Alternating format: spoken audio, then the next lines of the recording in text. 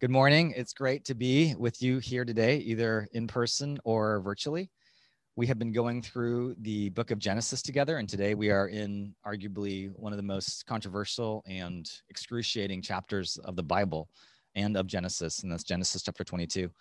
So I would probably say this is possibly the most important sermon I could give, not because of my ability or because of the work I've invested in it, but because of the theme that is being put forth in this section, in this chapter.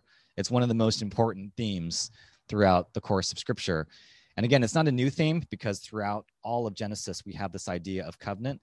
And yet here you have something about the nature and character of God that is at the extreme, that is completely at this extreme and disturbing at the same time. It is both something incredibly good and yet also has this appearance of being evil at the same time.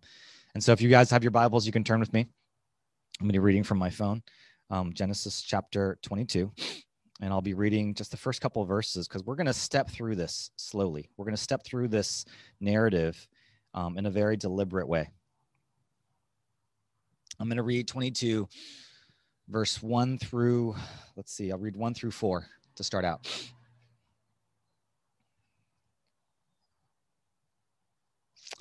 After these things, God tested Abraham and said to him, Abraham. And he said, Here am I. He said, Take your son, your only son, Isaac, whom you love, and go to the land of Moriah, and offer him there as a burnt offering on one of the mountains of which I shall tell you.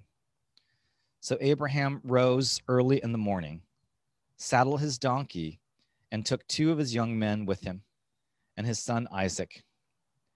And he cut the wood for the burnt offering, and arose, and went to the place of which God had told him. On the 3rd day, Abraham lifted up his eyes and saw the place from afar. So I'm going to be, as we step through the story, the first thing I want you to observe or take notice of is at the very beginning of this passage, it says, after these things. And it's going to say that every now and then in the book of Genesis, but the reason I want to bring this to your attention is this event where Abraham is going to offer Isaac doesn't drop out of nowhere. It doesn't occur in a vacuum. There is a relationship history that God has with Abraham that is crucial for us to acknowledge. They've been journeying together now for over 25 years, probably close to 35 years. Abraham was 75 when he was called out of Haran. And now we're looking at and then Abraham was 100 when Isaac was born. And we're looking at Isaac being maybe about 10 years old or so, 10 or 11. And so he's probably around 110. Okay. And they've been journeying together for 35 years. And just in the most recent events, Abraham has had to surrender Ishmael. That's probably around 10 years ago. That he's also dug a well, experienced conflict with Abimelech, king of the Philistines, made a pact with Abimelech, and then called on the name of the Lord. And so you have all this as the context to this chapter, and that's where we are coming through. And then, even in this first verse, it also says, after these things, God tested Abraham. Tested Abraham. And I think this term tested is it's kind of it is a scary word to use the word tested. Scary because we don't always know what does it mean for God to test someone? What exactly is that? And I think a lot of times when we think about testing, it means to find something out about a person. We test each other all the time. We test ourselves to see what we're truly about. But I think it's something even more specific. I think when God talks about testing, it is to apply pressure or introduce tension in a way that challenges a person's convictions. It's to apply pressure and introduce tension in a way that challenges a person's convictions, what they truly value, what they find most important. And so I think that's what we'll kind of use as our working definition. And the question is, why does someone do that on purpose? Isn't that something that just happens in the course of life, where people are tested, you have circumstances, you have suffering, and it happens through the course of life? The question that we want to explore somewhat today is, why does God do that on purpose? Why does he have to test people on purpose? Why can't it just be part of an aspect of the way life is set up? And it is. Life is set up that way with testing. And so that's one of the tensions I want to examine. And then we need to get to the elephant in the room, and that is the offering itself. God tells Abraham to offer his son, and it says only son, as a burnt offering, as a sacrifice. And at this point, I think it's helpful to acknowledge that one of the aspects of the Canaanites and what they did, the neighboring countries, they also had this idea of human sacrifice. So human sacrifice is also an aspect of what what other religions in this area were a part of. And that's not a compliment to God that he would do the same, that he would be proposing a similar thing as other religions. In fact, it probably makes it more disturbing that other religions offer human sacrifice, and God is now asking Abraham to offer a human sacrifice of his son. And it gets worse, because this is also the first instance in the Bible where God uses the term love. Except this usage of the term love is not God loving mankind. It's actually Abraham's love for a son, because it says there in that verse, your only son whom you love.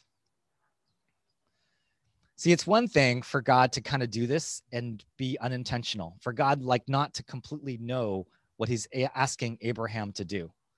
But when God says, offer your only son whom you love, what God is saying there is he knows exactly how much Isaac means to Abraham.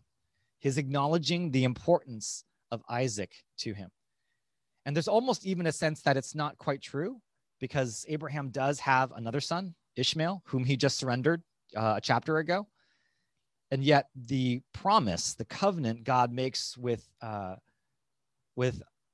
Abraham goes through Isaac. It doesn't go through Ishmael. So the sense of only son, the only son of your wife, Sarah, that's the premise of this. But I don't think we can escape that this is something disturbing, that tremendously disturbing, that God would ask another person to kill someone. Okay. And I know the way that we look at instances like the flood, for instance, which is a type of genocide, it's a little easier for us to rationalize, because God wiped out a mankind or a group of people who were evil and did evil. But in this case, it's completely different, because Isaac is innocent. And Abraham has been stated is a righteous man. And it has all appearances that God is commanding a righteous man to slay an innocent, his own son whom he loves. And so could I just propose that it's actually pretty important that we be disturbed by this? If we're not disturbed by this, then maybe we become too used to the teachings of the Bible in a way that we have become numb to what God is trying to do. Because I believe this is meant to be disturbing to us. And I know I have friends who have read this passage and have either lost their faith or decided that this is actually not what God did, because it's so disturbing. And so I think it's important that as you come to this passage, that we experience some of the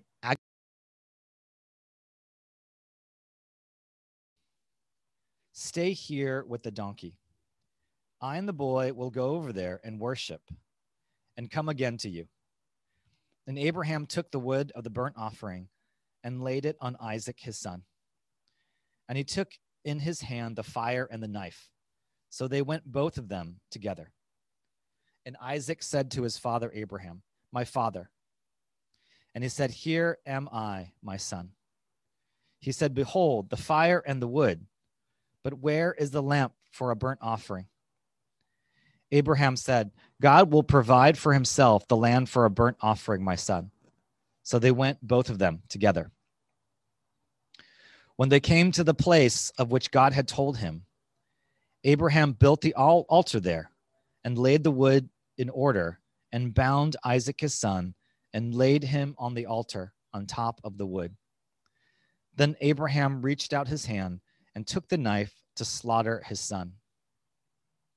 But the angel of the Lord called to him from heaven and said, Abraham, Abraham.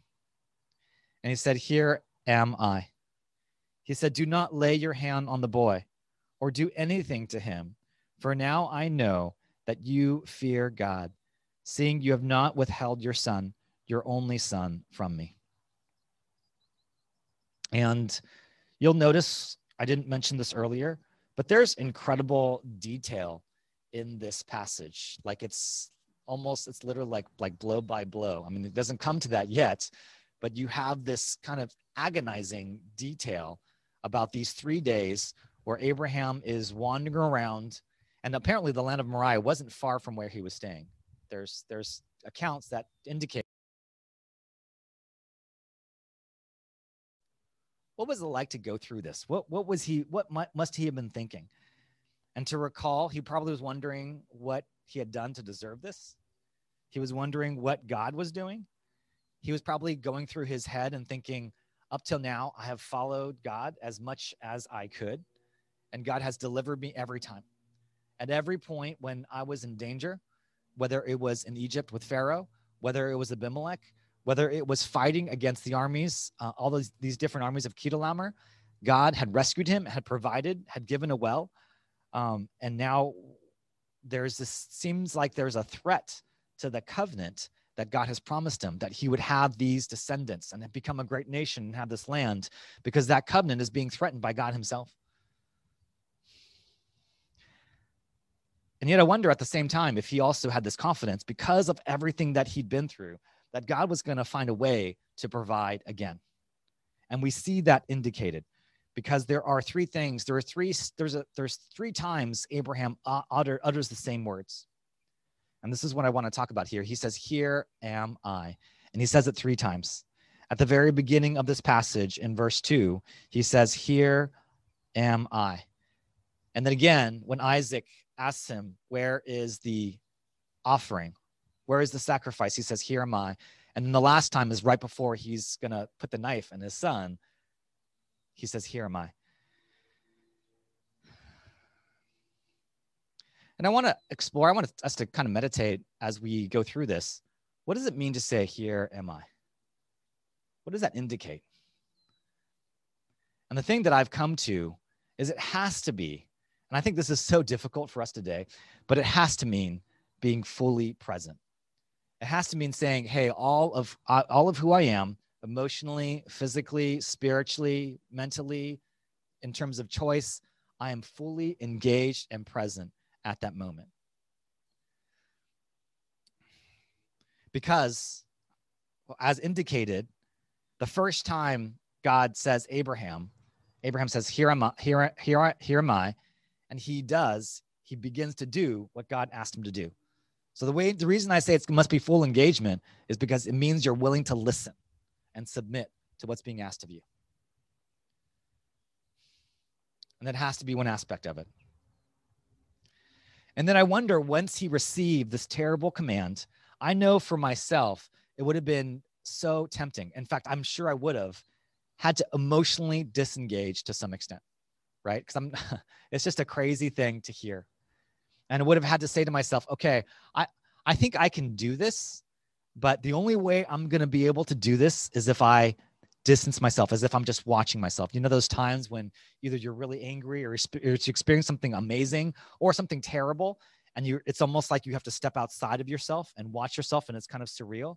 I wonder if that's something Abraham had to do in order to be able to force himself to go through with this.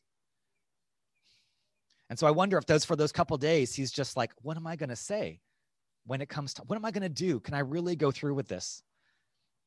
And yet when Isaac finally says, as they're getting ready, because he tells the young men to stay here, and then he takes Isaac, right? And then Isaac asks the question. He says to his father, Abraham, my father. And he said, Here I am, my son. I believe at that moment, Abraham was also fully present. And how do I know? Because this is what Abraham says. And in response to Isaac's question, behold, the fire and the wood, but where's the lamb for a burnt offering? Abraham said, God will provide for himself the lamb for a burnt offering, my son. And I think it's kind of funny here because Abraham has this kind of tendency to tell the truth, but not the whole truth.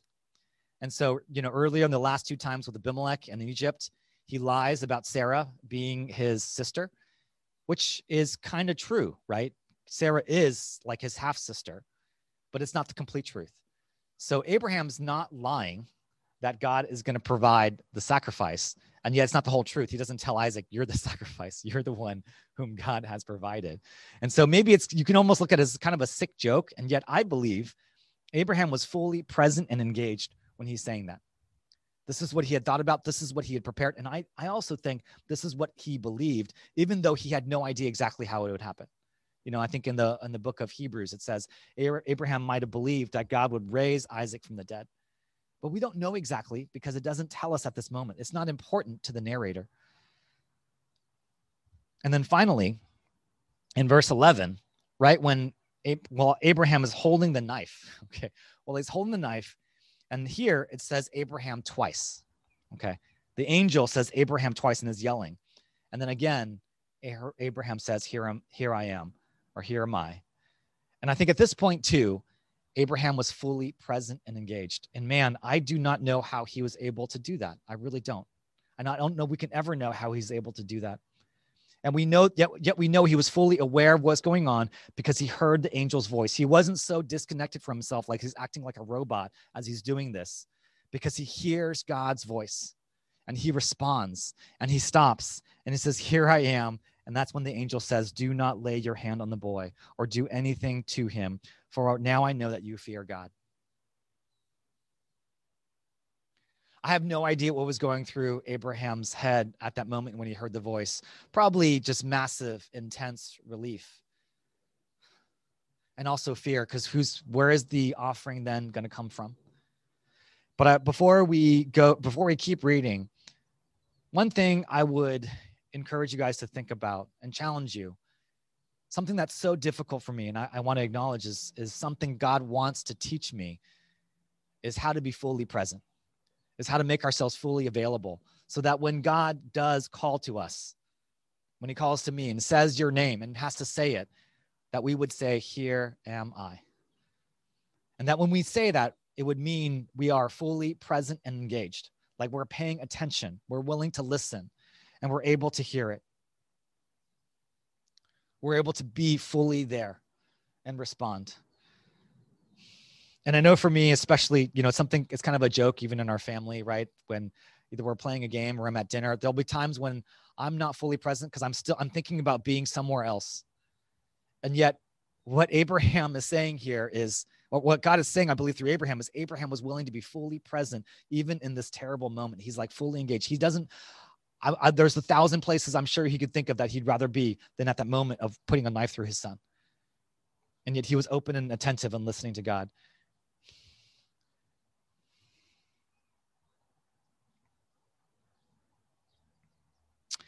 And then I want you to notice too, that at that moment, God stops him. And I think that's also a crucial aspect of the story, that even though God asks Abraham and commands Abraham to kill his son, to offer him as a burnt offering, it doesn't actually happen. Okay.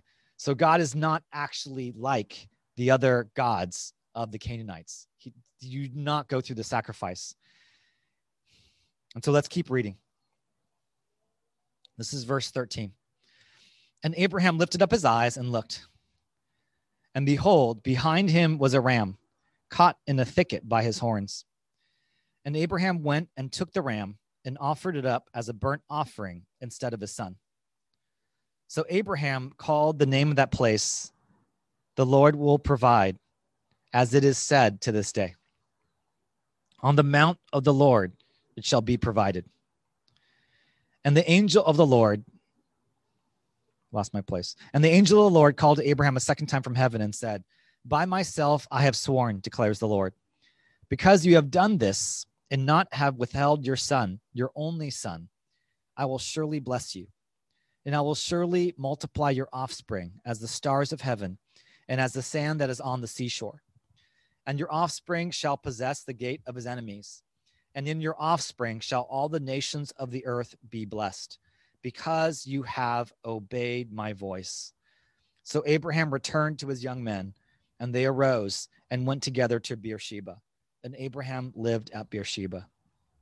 You know, I'm just really moved as hearing that and hearing Caleb give his testimony and talk about obedience, where it says in that very last, that second to last verse, that 18, it says, because you have obeyed my voice. Now, we can't know for sure how present Abraham was throughout this entire account. And yet we know for certain Abraham obeyed. Abraham did what God told him to do at every point, including the point of stopping. Abraham was ready to obey. And so the other things that I have you notice, well, I just want to tell a quick story, because I'm going to introduce a term for you that I think captures the significance of this chapter. So I traveled to Nashville earlier this month for a kind of a coaching session for church planners through Fellowship Associates. So it was me and two other guys, Rich and Heath, and we sat with a guy named Jeff Schulte. We were just in his office for a day and a half, about 12 to 14 hours. We just spent with him. It was almost like a group counseling session. And he did some exercises with us that probed into our emotional life. And some of them were quite difficult and quite painful. One of the things he asked one of us to do, and he didn't want to at first, but in the end he did.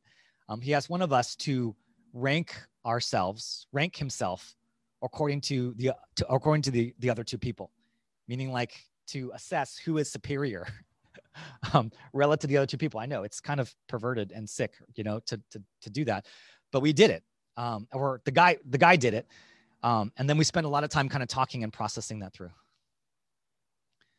And it was clear for one of us in particular that it was a really painful exercise to do that whole ranking thing. And again, the idea wasn't that that's good. It's not good to rank people, you know, that there was nothing good in that sense, but it revealed something about our hearts. We were forced to confront ourselves. And then last week we had a call, and my friend Rich was describing kind of the reflection process that came as a result of those couple days. And the way he described that reflection process that he believed God had been working through, where he had to confront himself and where he had to also confront God, he called it a precious agony. A precious agony. And what I want to propose here, this is Rich that said it, I'm going to adopt that phrase for this passage as well. That Genesis 22 describes a precious agony. And what I want to spend the rest of our time talking about and explaining is, what does that mean? And I think the first thing I want to note is everything I've talked about up to this point has been about the agony, about how painful what Abraham experienced was. There is no doubt how agonizing this was. There cannot be any doubt. Agonizing on so many levels, emotionally, morally. There are so many agonizing aspects to this account. And what I'd like to do is talk about what made it precious, what made it valuable. And so a couple things that I want to note. Number one is that God provides the sacrifice. It reminds Abraham of the promise. So there is a sacrifice provided that does not come from Abraham. Okay. God actually provided Isaac in the first place. So it would have been a true statement for God to, for Abraham to have said, God will provide the sacrifice, and that's Isaac. And yet God provided another sacrifice, a lamb caught in a thicket, in a bush. And there's even echoes of that with Ishmael, right? Because it says there that Abraham lifts up his eyes in the same way Hagar lifted up her eyes and then saw the well. Somehow God opened up Abraham's eyes to see what he had provided. So that's the first thing. There's a value when we are able to open our eyes to God's provision. Second thing, the only person or thing who is ultimately sacred is God himself. We talk about the things that God makes sacred, and that includes people. But one thing that you have to note here is that the only thing that is truly sacred is God himself, because that's what is being tested here. That Abraham would fear God. He's the only truly sacred one. And we've also been talking as we go throughout Genesis about fear, the fear of different things, the fear of God versus the fear of man. And I want you to notice that fear throughout the scripture is actually normative. And that even when Jesus and God says, do not fear, it's always in a very specific regard. It's do not fear, for I am with you. It's not to be afraid because the presence of God is still there, is still with you. And to fear God more than anyone else. The next aspect of what is precious is that God is willing to challenge anything and everything superior to him, even good gifts, even great gifts that he gives. So saying Christianity is free is a true statement, but it's almost like saying, like Abraham saying, Sarah's my sister. Okay. It is a true statement, but it's not complete. And so when you really think about the claim of what Christianity is doing, Christianity is free, but following Jesus means giving up everything. It means being able to surrender everything, including the thing or person that you hold most dear. And God may not ask it immediately, but there always is an aspect of surrender. And so if you're thinking as you approach the Christian life, that your life will become easier, that is a lie. God doesn't actually promise that your life will become easier or more comfortable. He actually, if this is an example for us, he's actually saying your life will become more challenging, that you'll be asked to give up more and surrender more. Now, I fully recognize that Abraham doesn't have to kill Isaac. He doesn't have to sacrifice him. God provides. And yet to be taken through those excruciating 3 days means Abraham had to be willing to surrender. And then perhaps the last thing, the greatest gift that God wants to give us is himself. And that's what God is giving in this encounter. Okay. And I think it's powerful and amazing that God empathizes with us, that God wants to come down and reach us. But I don't think that's actually the greatest gift God gives us. I think the greatest gift God can give us is for us to empathize with him, for us to feel what he feels. Because what God is doing here is giving Abraham this experience of what it's like to lose a son without actually having to lose a son. Because the only one who can actually lose a son or give up a son rightfully is God himself. Because that's what God the Father does by sending Jesus to the cross.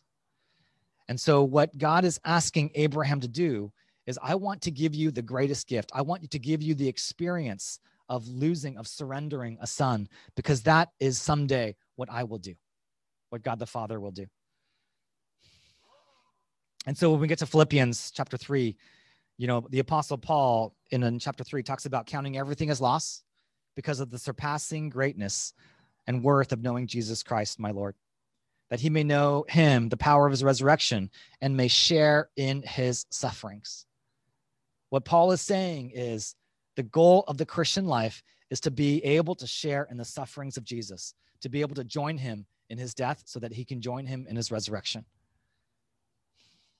The greatest gift that you can have as a Christian is to be able to empathize with God and to experience the cross, the act of taking up your cross daily, the act of experiencing that pain and surrender. That's how we become like God.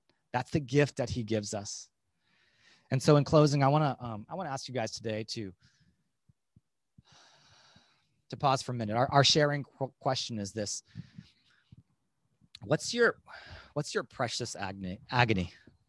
What is your precious agony? What is the thing that has been so painful to you that you've had to surrender? And I think for a lot of us, it could be some kind of trial. It can be some kind of circumstance. But one thing I want to be clear is that an aspect of the precious agony that is important is it's something that's chosen. It's not just forced upon you. God did not force his command on Abraham. He allowed him to choose. It's something that you choose. And so as you think about this precious agony that you may have been experiencing, and for me, it feels like in a lot of ways, every day planting a church in a pandemic has its own kind of precious agony. I pray that you would be able to kind of meditate and think about that. What is the precious agony that God has been introducing And how can you choose surrender in it? Would you pray with me?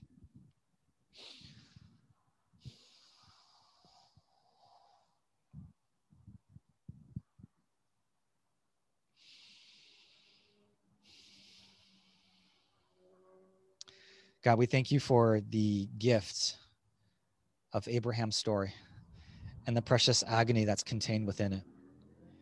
The suffering, the pain, the disturbing nature, even the appearance of evil that is in it. And so, Lord, would you call to mind through your Spirit the ways in which we may be experiencing a precious agony today, a pain and suffering that we've chosen that has great value because it brings us close to the suffering that you experienced by sending your son on the cross and that your son himself experienced by dying. And so would we be willing to experience and desire that gift today? And Lord, I pray that we would also know it's okay to be afraid, that it is so that you accept and receive that fear, and that we would fear you most of all. In your name, amen.